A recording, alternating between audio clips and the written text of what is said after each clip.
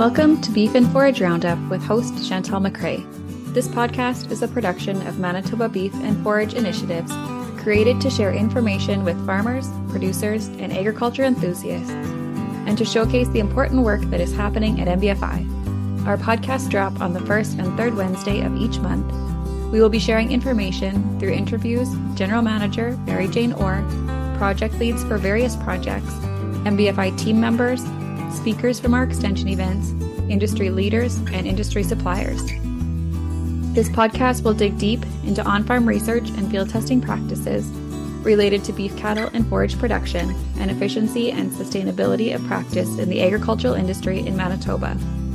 We will be sharing information on upcoming training and workshops, field and farm demonstration tours, education materials and events at MBFI, as well as producer profiles from around the province and information on their own trials, challenges, innovation, and results. We encourage you to browse our social media accounts and website for links to more information on projects, upcoming events, and important deadlines. Information on our social accounts and website can be found following the show and in the show notes. As always, we encourage you to email us if you have feedback, questions, or topic suggestions for the show at information@mbfi.ca.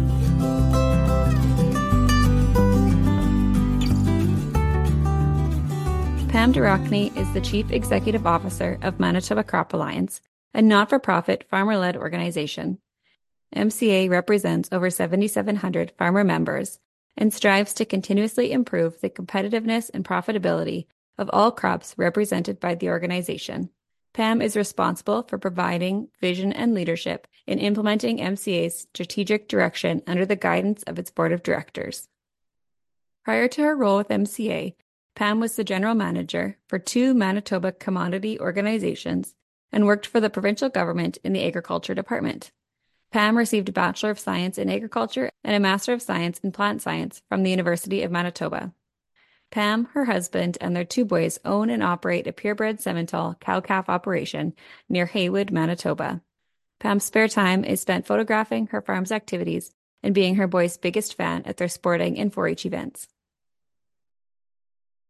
To start off, can you share the background on Manitoba Crop Alliance, who the organization represents, and what it offers to its members? Yeah, Manitoba Crop Alliance definitely has a unique background compared to other Manitoba commodity groups, as we formed from an amalgamation. So we actually formed from the amalgamation of 5 different commodity groups that were already operating within the province. And after there was an approval to amalgamate, MCA, or Manitoba Crop Alliance, actually began official operations on August 1st of 2020. And so we've been in operation since then, and we've really made some great progress over those years that we've been in operations. So today we represent approximately 7,700 farmer members who grow the crops of spring wheat, winter wheat, barley, corn, flax, and sunflowers. And of course, our vision is to make investments with our farmer member dollars that we will make every Manitoba farmer member more productive and sustainable. And we do this by focusing on our strategic objectives of research and production, market development and access, advocacy, and communication activities. And I think we'll talk about each of those more a little bit later. Yeah, we will. Can you share a little bit about your personal path that led you to where you are today with Manitoba Crop Alliance? Oh, goodness. So I started my career in agriculture in the industry with the provincial government. So I actually started with them in February of 2001, I believe. And I was a provincial cereal crop specialist there for 16 years. And then an opportunity came up to be a general manager between 2 Manitoba commodity organizations. So at that time, it was the Manitoba Wheat and Barley Growers Association and the Manitoba Corn Growers Association. So they were looking for a joint general manager. And I applied and became a joint general manager. And that happened in February of 2017. And it was around that time that discussions around amalgamation of 5 commodity groups, of which 2 of those were the general manager I was of, discussions became more, official in terms of looking at what an amalgamation could look like. Went through that process with the other 3 commodity groups. And then when we did receive that positive vote to amalgamate, and when MCA started to figure out where they were going to be and who their leadership team was going to be, I was appointed as the Chief Executive Officer. alongside with Darcel Graham, who's our Chief Operating Officer. And we were the senior management team of Manitoba Crop Alliance when we came into effect on August 1st of 2020. Awesome. Thank you. Yeah, you bet. The structure of MCA is unique across Manitoba commodity groups. Can you share how the 4 crop committees work together to maximize levy resources into meaningful, independent research, valuable knowledge, and targeted advocacy? Yeah, our structure is definitely unique, where we do have 4 crop committees, and those are wheat and barley, flax, corn, and sunflowers. And so there's actually 34 delegates, and that's what we call them. They're actually farmer members who grow those crops, who sit on those committees, and they are actually elected by the farmer members at large within the province. So when we consulted with farmers during the process of amalgamation, it was really heard that there was a strong desire to still have a really strategic and deliberate focus on each crop type. So we really wanted to make sure that the resources were provided to each crop type represented and that the voices were heard with respect to the challenges and the opportunities for those crop types as well. So we built into our governance structure those 4 crop committees to really facilitate that. And I think that's been one of our really great points within Manitoba Crop Alliance is we still have that strong farmer voice within those crop types that we represent. So of course, then those crop committees enable farmers to really focus on those crop specific issues. And those include like research, agronomy, communication initiatives, and market development as well. And so those committees definitely serve in an advisory role. And of course, then they draw on the knowledge and the expertise of, the farmer members that sit on there to recommend actions to the board of directors for those crop specific issues. So in terms of some of the roles and responsibilities that those delegates have on the crop committees, they develop like crop specific research recommendations. They review all the crop specific projects and they monitor research projects. They develop like crop specific market development recommendations. And perhaps one of the biggest things that they do is they kind of gather and provide that grassroots feedback and member needs back to the board. So they're really that grassroots level, talking with their fellow farmers, talking about their fellow corn growers, with their fellow flax growers, sunflower growers, in terms of what are the issues that are impacting their farm, and then funneling that back into the crop committee to determine what research priorities should be, and then dividing those recommendations back up to that board level. So I think it's been a really strong structure within our organization, and I think it's reflected in a lot of the research that we're doing at each of the crops that we represent. That farmer voice too is so important. So it's nice to see that that's still front and center of the organization. It is. And I think that was one thing that we heard loud and clear when we were doing the consultation for the amalgamation was kind of in our first proposal, we didn't have a crop committee structure. We just had what you would see like a typical board of directors. And we heard feedback from the farmers across Manitoba where it's like, where's that crop specific focus? Like we really didn't want to, lose that. And we heard that, corn growers, like, they love talking about corn. They want to know how can we make sure that the issues that are impacting corn farmers are still being heard within a larger organization.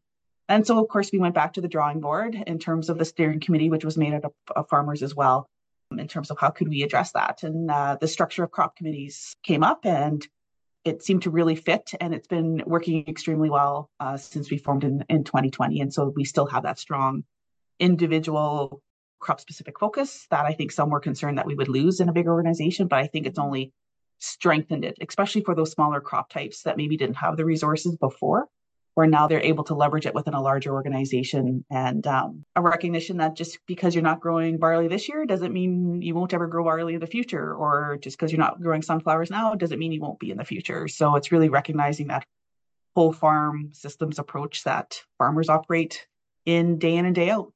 Mm-hmm. That's awesome. The MCA website provides a fantastic overview of your strategic plan.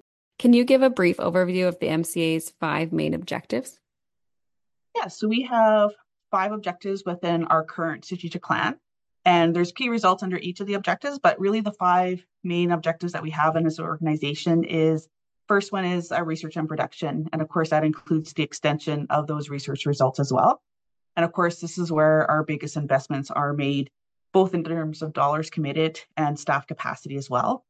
Our second strategic objective is market development and access. Our third one is advocacy. And of course, as you mentioned just before, being a voice for Manitoba farmers on issues that impact the farms is really important to us. The fourth one is communications.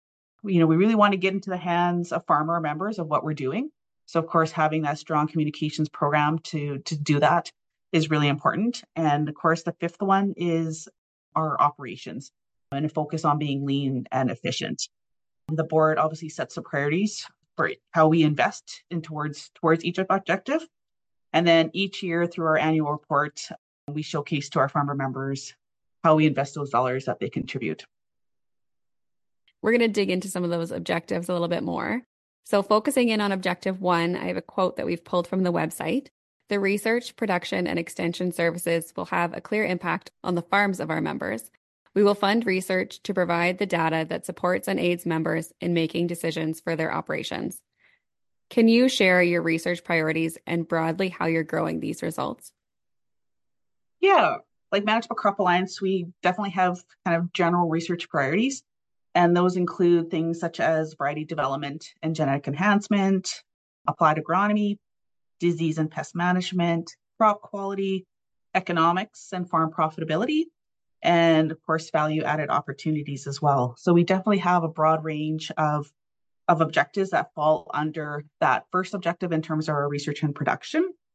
But I thought maybe today I'd focus on like the first objective that I listed, which was the variety development and genetic enhancement.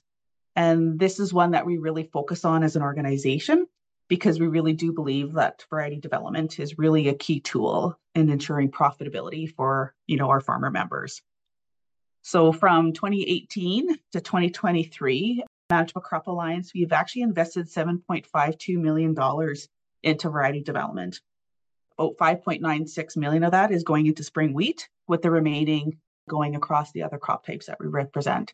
So we've stated it in our strategic plan. We've stated that variety development and genetic enhancement is a top priority for our organization. And I think those investments that we're making definitely signifies that that is a priority and we're investing dollars in that spot. And I think it's really important too that, we learned last year in terms of just how valuable those farmer member investments, particularly in barley and in wheat breeding programs. There was a report commissioned by the Canadian Wheat Research Coalition, and there's a similar study done also for barley as well, where it was actually determined that for each dollar invested in breeding programs, Western Canadian barley farmers received nearly $26 in return, whereas for wheat farmers, they received $33 in return through variety development. So for every dollar that a wheat farmer put into variety development, they got a return of $33. Like that's an amazing return on investment. And then if you look at like wheat, like just even in terms of specifically Western Red Spring, the yield potential in that time frame grew 20% from like 2004 to 2021. So it just showcases really kind of, the return on investment that those dollars are making, which is really kind of signaling to us like we're making an investment in the right area because our dollars are going farther. It's making a return to our farmer members' bottom line. And it really does showcase, those amazing results that arrive or can be derived from farmers working together and leveraging our dollars collectively for something, such as variety development and genetic enhancement as well.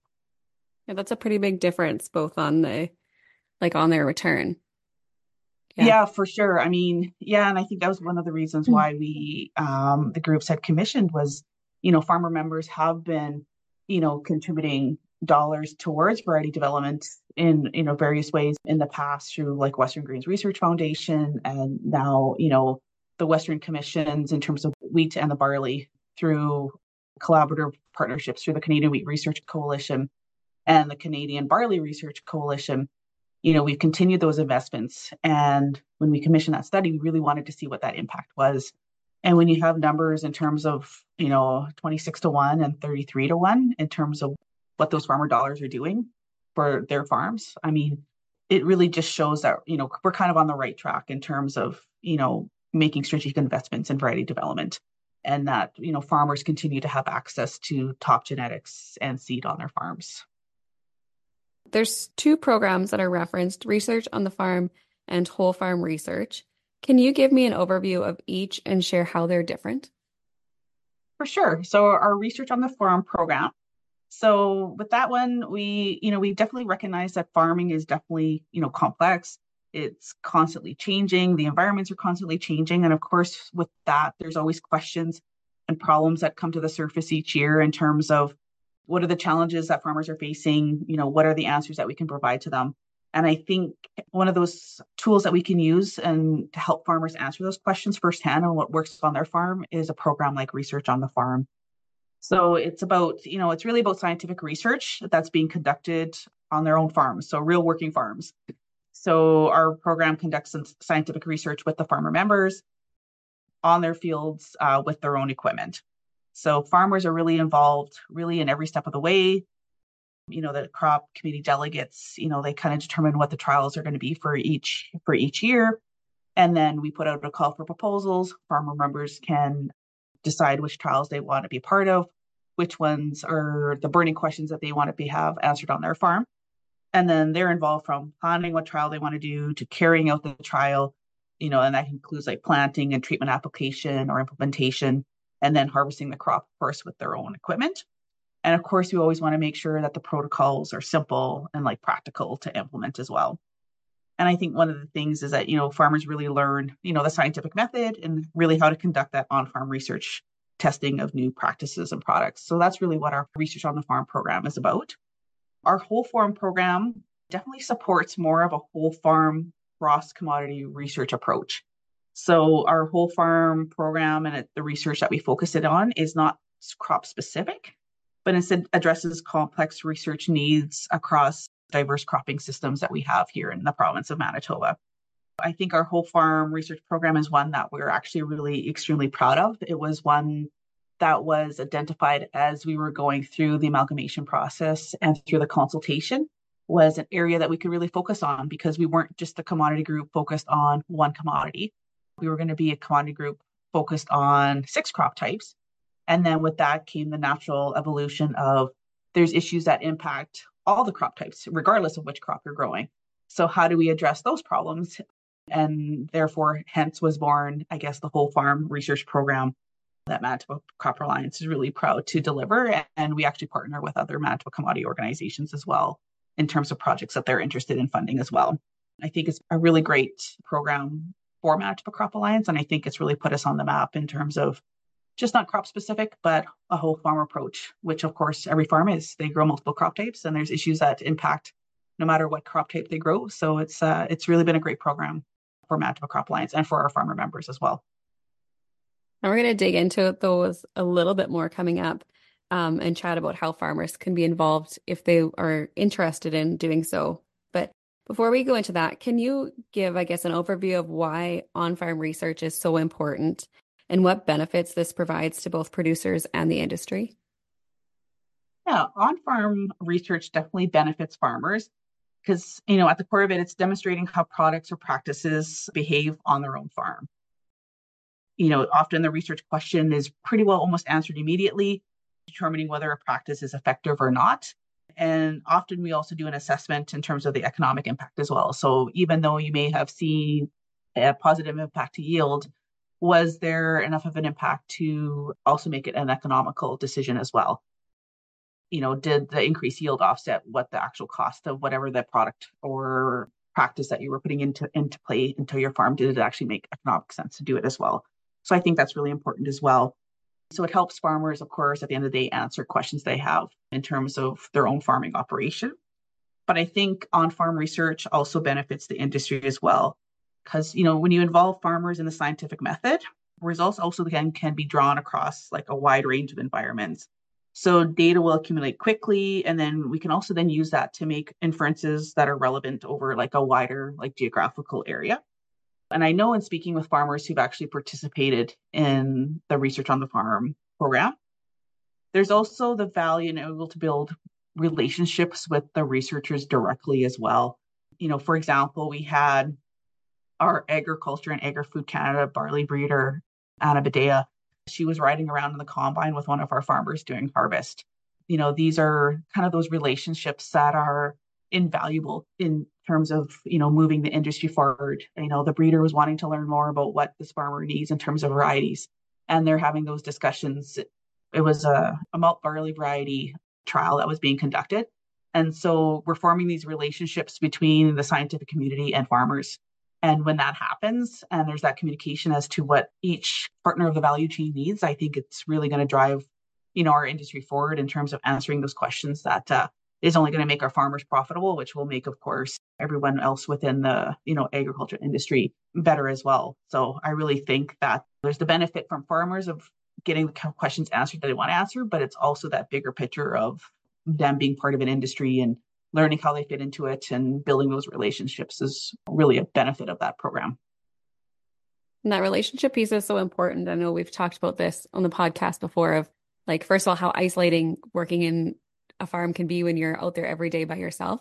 But I also think that it's extremely limiting if you're not working with other producers as to how far you can take some of those trials that you're doing on your own and do some of that farm research, right? You can do little bits of that on your farm yourself. But like you're saying, when you add multiple producers together and then you bring all of that research together, there's just so much more knowledge to be seen. Exactly. And I know part of our Research on the Farm program, we always have an event at the end of the year, so in December timeframe, where all the participants of our Research on the Farm program, plus those that participate in a Manitoba canola growers program, as well as Manitoba pulse and soybeans, because they also have similar programs as well in terms of on-farm research that they conduct for their farmer members as well. We bring everybody together for a half a day in terms of sharing results. They get to see the results from other farmers' fields because they've participated, and that's kind of a perk or benefit, I guess, in terms of participating, is you get to see other results as well. There's networking between the farmers in terms of, those discussions that are happening. And then we always have like a nice meal, those types of things. So it brings, like exactly what you said, like brings farmers together to talk about those things that are impacting their farms. And when you talk to each other, great things can happen. World problems are solved sometimes. So there's those informal conversations that happen at those types of events. So it really feeds into a bigger collective, I guess. And you've kind of touched on this a little bit already, but we're going to look at it a little closer. For the Research on the Farm, what are the program objectives and how is that work carried out with farm members? So the Research on the Farm objectives that we have for our programming. So our objectives are to involve farmers, like in the scientific method, in collaboration with the research specialist. We want them, another objective is to test like new practices or new products over a wide range of farming environments to help guide management decisions, not just for, the farmers that are involved, but can we derive results from all the results that are taking place and create recommendations that could be used by all of our farmer members.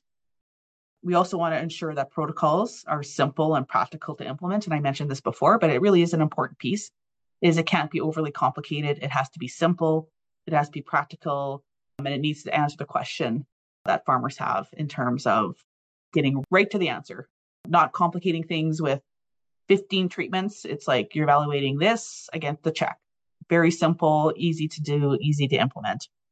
And then really at the end of the day, it's determined whether or not a practice is really effective, and also doing it through an assessment of an economic lens as well. Because we can't forget at the end of the day, it's often about economics and the profitability of a practice and whether or not it's going to make sense on a farm. So we also make sure we include that economic piece as well. In terms of how the work is carried out with the farmer members, we work definitely with the support and guidance of agronomists and staff trained actually in on-farm trials. So we have a partnership with an organization that is expertise in this space of conducting on-farm trials. So we work closely with them, and the farmers actually work closely with that team to make sure that they have the support that's needed. So it's not like here's a protocol, farmers go forth and do it. We definitely work with an organization that guides them every step of the way, is out there when they're seeding, is out there when they're harvesting, is out there, taking assessments. So there definitely is support along the entire way for farmers who want to do one of these trials on their farm. Sounds like a really good setup. It's not super complicated, so you can still have it applied on farms. And I love that you guys are bringing the economics piece in, because I think doing trials is fantastic, but if it's not something that is going to make sense to do on somebody's farm, then the uptake of it is just going to be so much less. So just having that ability to say, here's the trial that we did, and it's something that's going to be economically profitable or sound for your farm will, I think, help in the long run with producers maybe taking that next step or trying something different. Yeah. And I think at the end of the day, too, it's really about, what are the farmers doing on their individual farms right now? So, for example, one of the trials that we had was like a plant population or a seeding rate trial. So it's not like we're dictating to them what those seeding rates are. We're saying, okay, take what your normal seeding rate typically is, and then add 10% to make it a higher seeding rate, and then lower it by 10% to make it a lower seeding rate.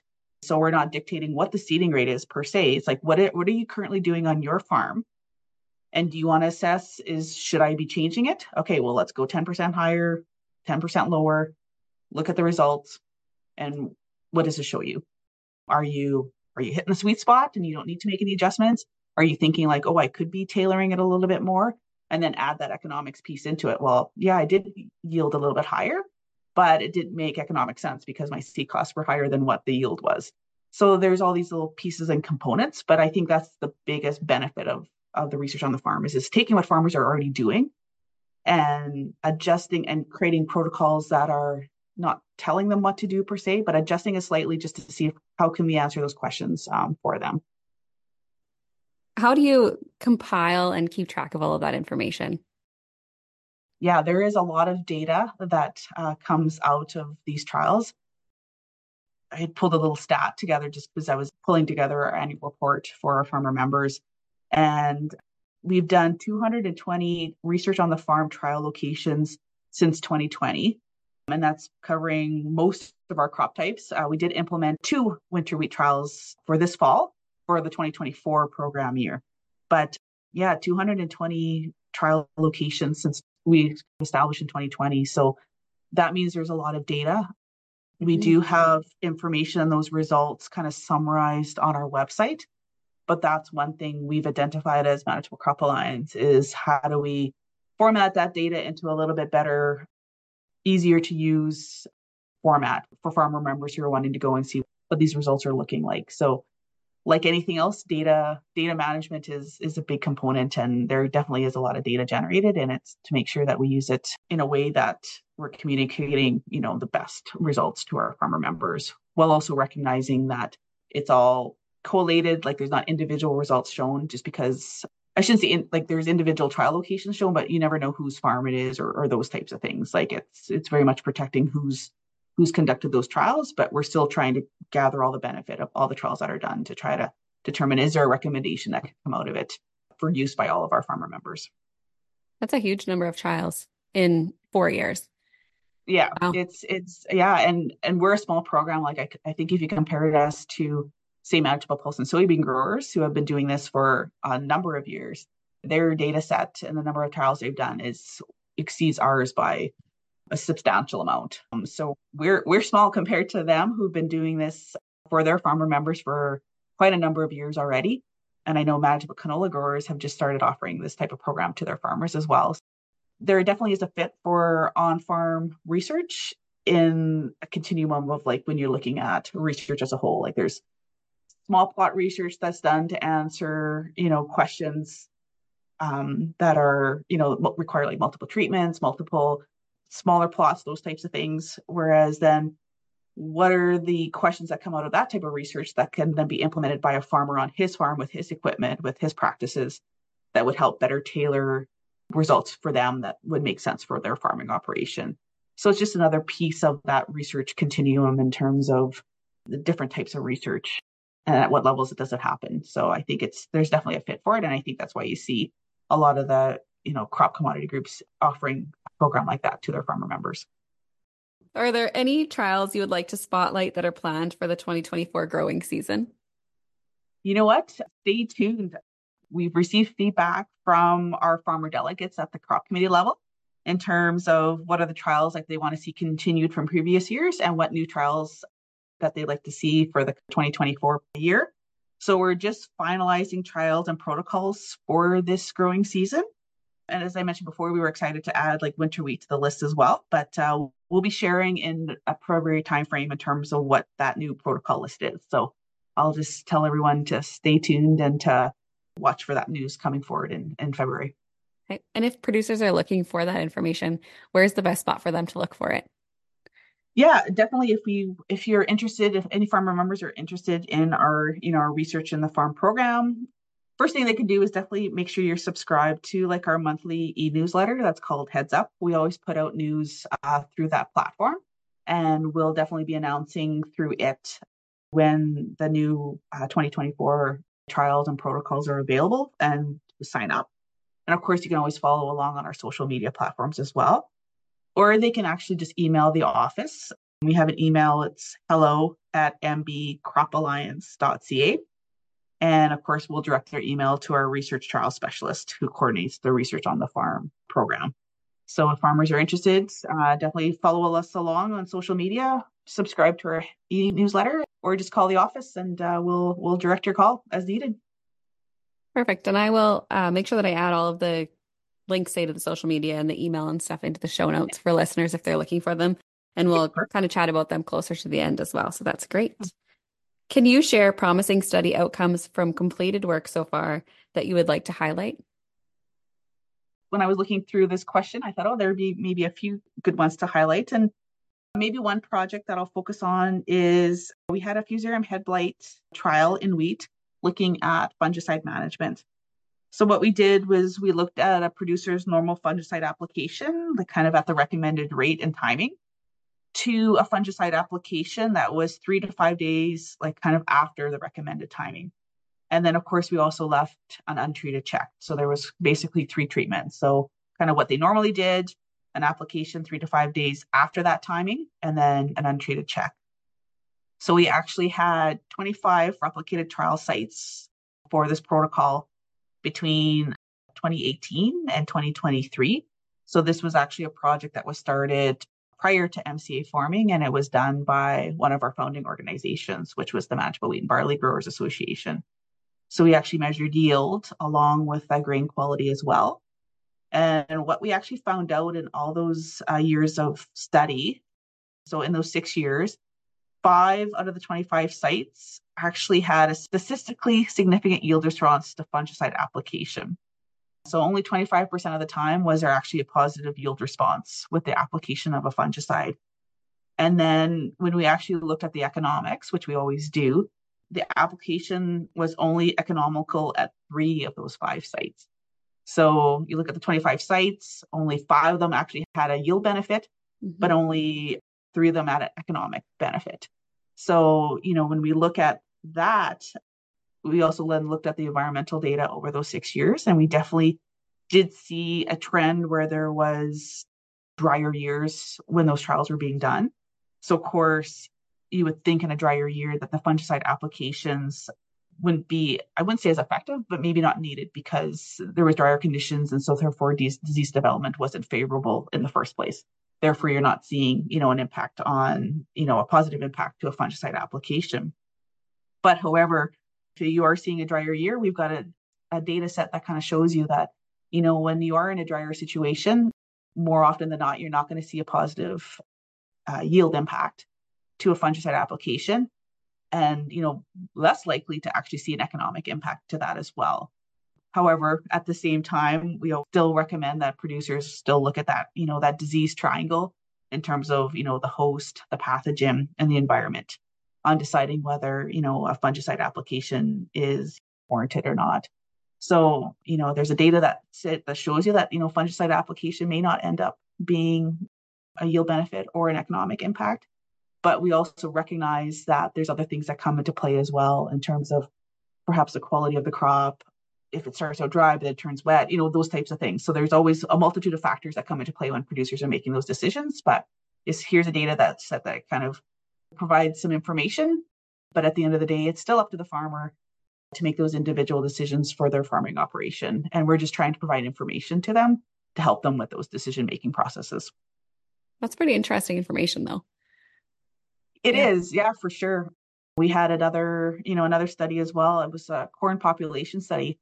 And I think this one was really interesting too, where it was really, the objective of the study was to really quantify that impact of either increasing or decreasing a farmer's standard planting rate in corn. So for that one, there was 30 trials established from 2020 to 2023. So there was like 3 years of data. And so then, and I kind of alluded to this earlier, where they had like their normal planting rate and then increased it by 10% and then decreased it by 10%. And then what we actually found was that out of the 30 sites, there was only 4 of them that showed a significant difference in yield between those 3 plant populations that were actually examined. And so out of those 4, where there was a positive yield impact, only 2 showed a difference where the higher yields were obtained with a higher seeding rate. So in one case, there was actually a higher yield benefit from a lower seeding rate. But really, at the end of the day, it shows that out of those 4 sites, there was only a positive yield impact, out of those 4 sites. But out of the remaining 26 sites, really the farmers have already identified the optimum plant population for their farm based on their own practices. So that's invaluable. Like, we question whether or not we can be targeting higher rates with hybrids that have increased standability and those types of things. They're obviously talking with their agronomists to try to identify what that optimum plant population already is for their farm. And really what it's showing is that, farmers, they figured it out. They've identified it. What they're targeting is kind of that sweet spot. And that helps too. Like that provides you confidence in the decisions that you're making are actually, the decisions that are right for your farm. So that was a really interesting one as well in terms of the results that we've seen. That is really interesting. And I think, like you said, that confidence piece, just in knowing like we're already doing what we need to be doing to have the best yield we can get. There's always an answer, I think, to, a question. And even if there's no benefit or no response, that's still an answer to your question. Mm-hmm. Do you know what I mean? Like, yeah, should I be targeting higher seeding rates? No, you're good. So, I mean, it may not be what the answer was that you were thinking you were going to get, but it still gives you that, like you said, that confidence. And yeah, I'm doing what's right for what I'm doing on my farm. And that's an important piece. And that's the questions that a Research on the Farm program, answers for individual farmers who participate in the program. If farmers want to be involved in trials for future years, how can they do this? Yeah, I think I kind of spoke to it a little bit earlier before in terms of subscribing to our monthly e-newsletter that's called Heads Up. And of course, following along on our social media platforms as well. And they can always call the office. We'll direct them to our research trial specialist who coordinates the Research on the Farm program for us. And we'll get those farmer members hooked up with a trial that they're interested in doing for 2024. Switching over to the whole farm research portion, can you share some examples of research priorities and how the multidisciplinary approach works? Yeah, we have within our whole farm research program, like 8 priorities identified. And of course, I should probably mention too that our whole farm research program is actually farmer-led as well in terms of it's led by a whole farm research committee. So kind of already talked about in terms of at the crop specific level, we have crop committees that focus on the crop types that they represent. For the whole farm research program that Manitoba Crop Alliance coordinates, it's led by the whole farm research committee, which is made up of delegates from each of the 4 crop committees. It's a committee of 8, and staff support is obviously provided to this internal committee. And they're the ones that, once again, kind of operate like a crop committee. They kind of identify the priorities for the program. They work with staff to do a call for proposals. They'll review the proposals. They'll develop recommendations for the board to approve. They'll monitor those programs, monitor results, those types of things. So it's still farmer-led in terms of the priorities. And so the 8 priorities that the whole farm research committee kind of developed when we first started this program, was looking at like crop rotation innovation. So we're looking at nutrient use efficiencies, cover crops, intercrops, harvest management. Big one, of course, is soil health. We're also looking at economic analyses of like management changes, looking at climate resiliency. So extremes of moisture has been a big one. We often hear about drought, and we have been in a situation within the province where we've seen consecutive years of drier conditions. But more often than not, in Manitoba, it's usually the opposite, where it's extremes of, higher moisture contents that are impacting crop production. So that's one of the areas that we've focused on. And of course, and then pest management. So we're looking at weeds, diseases, insects that aren't crop specific, but are cut across crop types. So looking at like say kochia or a lot of the, palmer amaranth, like those types of weed issues that becoming increasingly concerning in terms of impact that it could have on, agriculture within the province. So it's definitely a program, like I said before, that doesn't specifically focus on a crop type, but on a whole farm approach. And so right now we actually have like 30 projects that are being funded by Manitoba Crop Alliance and other partners as well, with total value of like 19.3 million. So it's really a program and our area of growth that we've seen within Manitoba Crop Alliance in terms of being a big focus and strategic objective of our organization is this whole farm and looking at those things like I talked about, like crop rotation, soil health, pest management, those types of issues that are really going to be impacting farmers moving forward. From the livestock production perspective, some of the whole farm projects that stood out included the straw harvesting strategies to provide feedstock while maintaining soil and environmental quality. Can you share the project background and any preliminary findings that have come out of that so far? Yeah, so this is a fairly new project that we've committed to funding. And the data that's going to be collected will really be used to determine the value of the straw and the nutrient used and exported in its production, along with an effect on, like, say, crop production value, soil quality, and as well as like carbon sequestration. So what we hope is that the results will help us develop better management practices and recommendations that will help support really like the increasing demand that we have for feed, for fiber, and for fuel from kind of our existing land base. Well, of course, hopefully maintaining or hopefully even improving soil and environmental quality as well. So those are kind of like the broad high level goals or what we hope the results will show. The project just started in the 2023 growing season. So unfortunately, there hasn't been any reporting to us to date. And really, of course, then no data to share like at this point. So it's kind of more of an establishment year, I guess. So we're hoping that it'll continue for the next couple of years. And hopefully as we get more years, we'll have more concrete results to share. So once again, it's one of those, stay tuned because it's a really interesting project. And I think our whole farm research obviously was very supportive of it as we're funders. And we're hopefully will answer some of those questions. That'll be a really interesting one to kind of keep tabs on in the next few years to see what does come out of it for producers. Yeah, I agree for sure. The challenge of livestock crop integration may have opportunities with grazing cover crops. Can you give a project background and any preliminary findings on the Making Cover Crops work with grain cropping systems in the Canadian Prairies project? Yeah, I mean, cover crops, I think we all recognize there's been a lot of conversation about cover crops and their fit. And, I think we've definitely seen in other areas where cover crops are definitely used kind of in the prairies as kind of a shoulder season crop, either before or after a cash crop, or full season cover crops for grazing or as a follow replacement. So we kind of see these different roles that a cover crops can play. And we're really trying to, with some of the research that we're funding in this in the area of cover crops in general, is really trying to figure out the agronomy of the cover crops and impacts on like farm management, on profitability, on crop production, of course, looking at the environmental benefits of it as well. And of course, impacts maybe that haven't been thoroughly documented in the Canadian prairies as well. We see success cover crops in other regions. Can we see similar success in the Canadian prairies that definitely have a different climate and ecozones than other areas where, cover crops definitely have seen a role and have seen a benefit for farmers? And I think really in particular, the trade-offs between soil water consumption of the cover crops and their environmental benefits, and then the potential impacts on the main cash crop also need to be documented. So these are some of these bigger picture, once again, questions.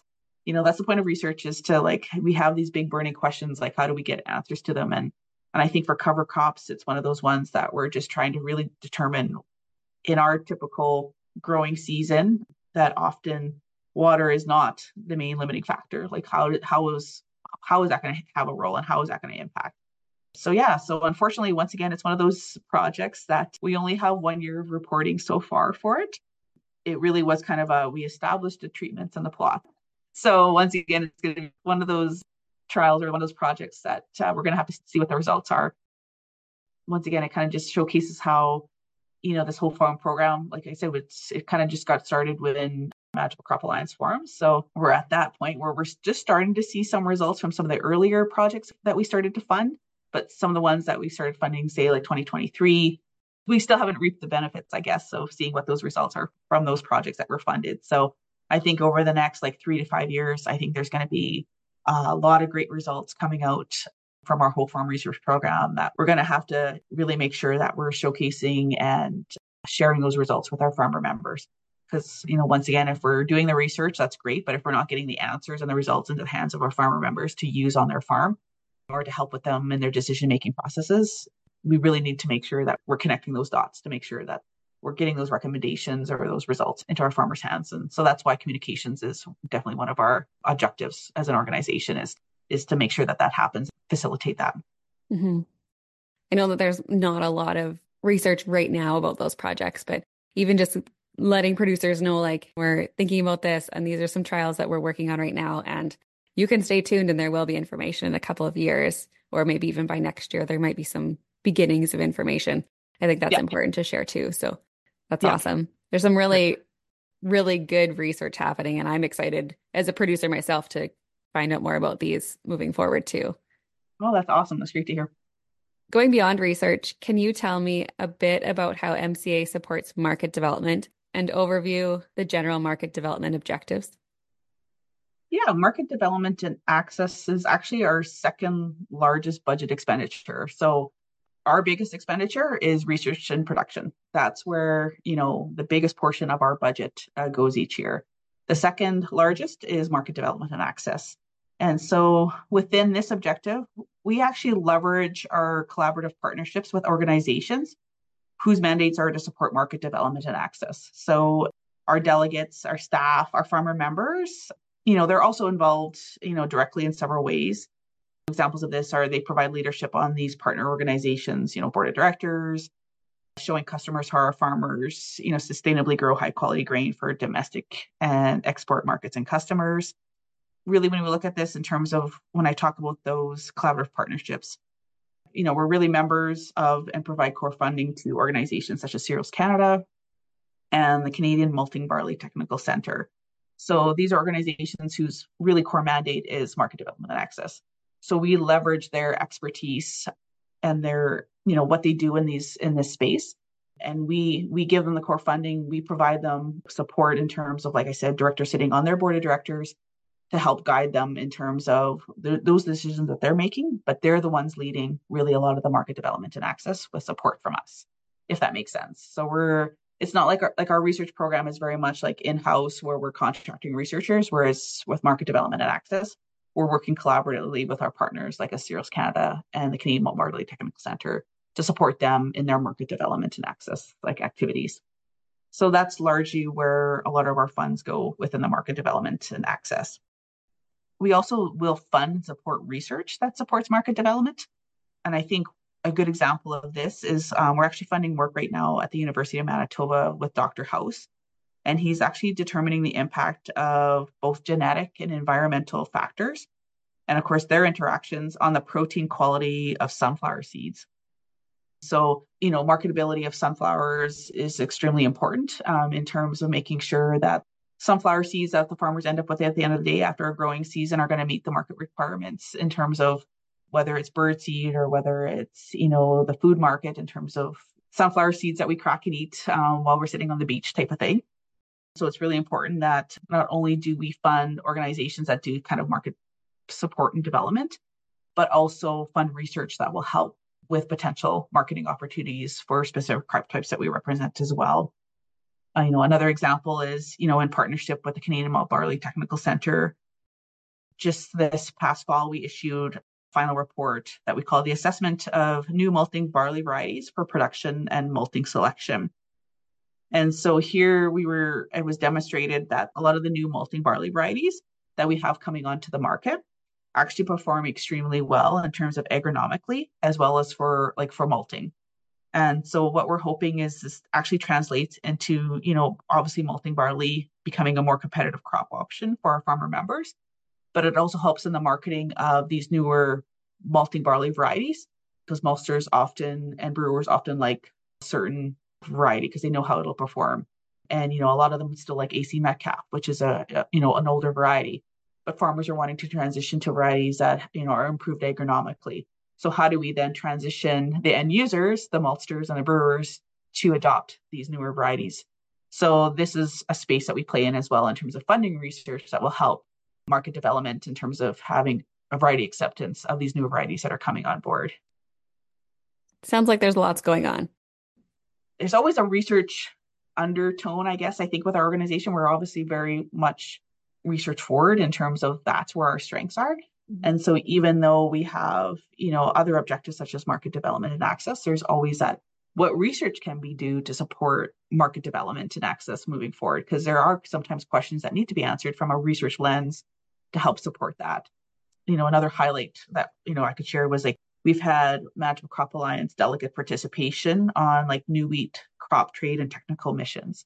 So we had a farmer do last year's tour, and we actually had Corey Peters just do the Asia leg this past December for the 2023-24 program year.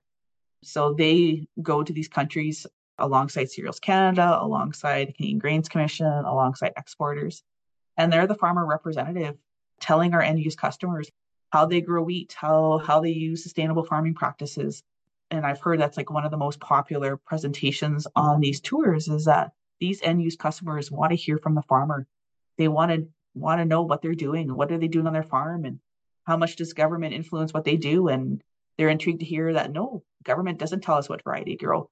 They don't tell us these things. It's like we have these decision-making processes that we do, and these are the systems that support us. But at the end of the day, we're business people that make decisions that are best for our farm, recognizing that you guys as the end use customers are demanding certain things as well. So we kind of all play within that value chain. So it's really interesting that we provide funding to these organizations, but we also are directly involved in, farmers participate in terms of, like I said, talking to end use customers in terms of what farmers are doing. And as you all know, like us Manitoba farmers and Canadian farmers, they have great stories to tell in terms of how they grow the crops that they do, how they grow the livestock that they do. And it's just one more mechanism or piece for them to be able to have their voice heard and have the great stories that they have and be able to share them with those end use customers. So it's really invaluable in terms of these collaborative partnerships we have with organizations like Cereals Canada or the Canadian Malt Barley Technical Centre. That sounds like a really neat opportunity just to go and be able to share your story to those people that are, like you said, the end users, so that they have a better insight of how the decisions are made, like you said, and what impacts that and what influences those decisions for farmers. Yeah. And I know I could talk about this forever. Like I know we also, through like that partnership with Cereals Canada, like we also have, like this past year, we had 5 Cereals Canada Technical Exchange Program farm tours, which is like really a mouthful. But basically they host incoming technical missions, and part of their programming is to go out and visit a farm. And so our farmer members are hosts. And so they'll bring out a trade delegation and often it's like a technical exchange. So they're learning about the milling qualities of wheat and those types of things. But Cereals Canada always includes a farm tour. And so we've actually had 5 of our farmer members host these tours. And of course, it only, like we talked about before, it helps build that relationship with our end use customers. But I know some of the comments that our farmer members have made about hosting them is that some of these end use customers, have never been in a field of wheat before. They're amazed at the size of the equipment. They're amazed at the wide open spaces. And I think these are things that like we take for granted. You know what I mean? Like it's just our normal, like every day. And I think one of the other things that was mentioned was they're just amazed at how much grain they can grow with only, depending on the operation, like 2 to 4 individuals. Like they're just amazed that you mean 2 to 4 farmers in this farming operation can grow this amount of wheat or barley. Like they're just amazed by it. It's really been eye-opening for our farmer members that have, hosted these tours as to like the impressions that our end use customers have in terms of what we do, but it creates those relationships and it fosters those relationships and it builds that Canada brand that we already talked about. So I think that, yeah, these investments that we make in this area and how we're involved and how our farmers are involved, it definitely goes a long way in terms of, making sure that, Canadian wheat is is the brand of choice and continues to do so. And once again, allows farmers to tell that great story that they have in terms of how they grow that high quality wheat. I love that idea of sharing your farm story and allowing people who aren't immersed in agriculture every day to find out more about how their food is grown and where it comes from and the impacts that it has on the environment in a positive way. And I think people are doing a really great job of sharing that story, but there's always space for more of that. I totally agree. No, Yeah. I hear you. I hear you. Yeah, there's so many great stories. How do we tell them all? And I think it's Yeah. just continuing to tell the story. What other resources are available through Manitoba Crop Alliance? Yeah, I feel like we've really covered, a lot of the things that we've been doing as an organization, but I thought that maybe one thing that I would share that, might be of interest to the livestock industry is our variety performance trial program. And so that focuses on corn, which would probably be one of interest to livestock producers, as well as sunflowers. So like focusing on corn. So our performance trial program really is providing kind of a source of like unbiased local corn hybrid performance information through like small plot trials, and it's conducted at various locations across Manitoba. So these are actually conducted kind of overseen by the Manitoba Corn Committee, and they've actually been conducting these trials since like 1957. So the Manitoba Corn Committee trials and the results that you see each fall that come out from us as Manitoba Crop Alliance, they've been kind of ongoing since literally like 1957. So it's kind of really a long running program. In like 2023, so the most recent year, we had 9 grain corn trials and 3 silage corn trials that were planted within Manitoba. But since like 2020, we've actually evaluated like 199 corn hybrids and 166 silage corn hybrids. So this is another source of information for farmers who are looking at either changing up their corn hybrids or looking at different corn silage varieties for their farm. This is like a third party, unbiased source of information for farmers to go to kind of look at, how are these varieties performing? And of course, for our silage corn results, like we also provide silage results as well in terms of TDF and, the feed results as well. I think we also provide like beef per acre, milk per acre, like those kind of calculations as well. So that's another program that we run within Manitoba Crop Alliance is kind of our third party performance hybrid evaluation trials. So that would be something that if you're ever perusing on our website, that yeah, you can definitely go and check out. And speaking of the website, can you share what the website name is or the link? And then I'll make sure to add it to the show notes as well. Yeah, our website is mbcropalliance.ca. Perfect. I feel like everything that we've talked about today is really showing what my next question is. But is there other ways that MCA is supporting the future of agriculture in Manitoba? And like I said, I think everything that we've talked about so far really goes to show how you're offering that kind of support to producers in agriculture. Yeah, and I think that was the first thing that came to mind. Our large investment in research and in market development and access, I think is really supporting the future of agriculture. Really, when I look at, our investments alone in the 2022-23 fiscal year, and our research program was like $3.3 million. And we talked about earlier about the return on investments in terms of right development. Really, that's just, everything that we do is really trying to answer the questions of today for farmers and the challenges that they're facing. But it's also setting up the future as well, especially when you look at something like variety development. I think like what we're funding today is going to be varieties that are like farmers are using like 8 years out. So it really is looking at the future. But I think one thing that maybe we haven't talked about earlier in terms of kind of supporting the future, one thing I will mention and highlight, and I think it's something that really was a highlight for me personally in 2023, was we committed as a Manitoba Crop Alliance to a historic like 3-year funding commitment for agriculture in the classroom, Manitoba. And that's totaling over the 3 years like $185,000. As MCA, we've been really proud supporters of Ag in the Classroom Manitoba because we recognize at the end of the day that those students really are our future leaders, our voters, the consumers. They're the future. So we really want to make this commitment and hope the commitment will help like Ag in the Classroom Manitoba really continue to deliver on its valuable educational program.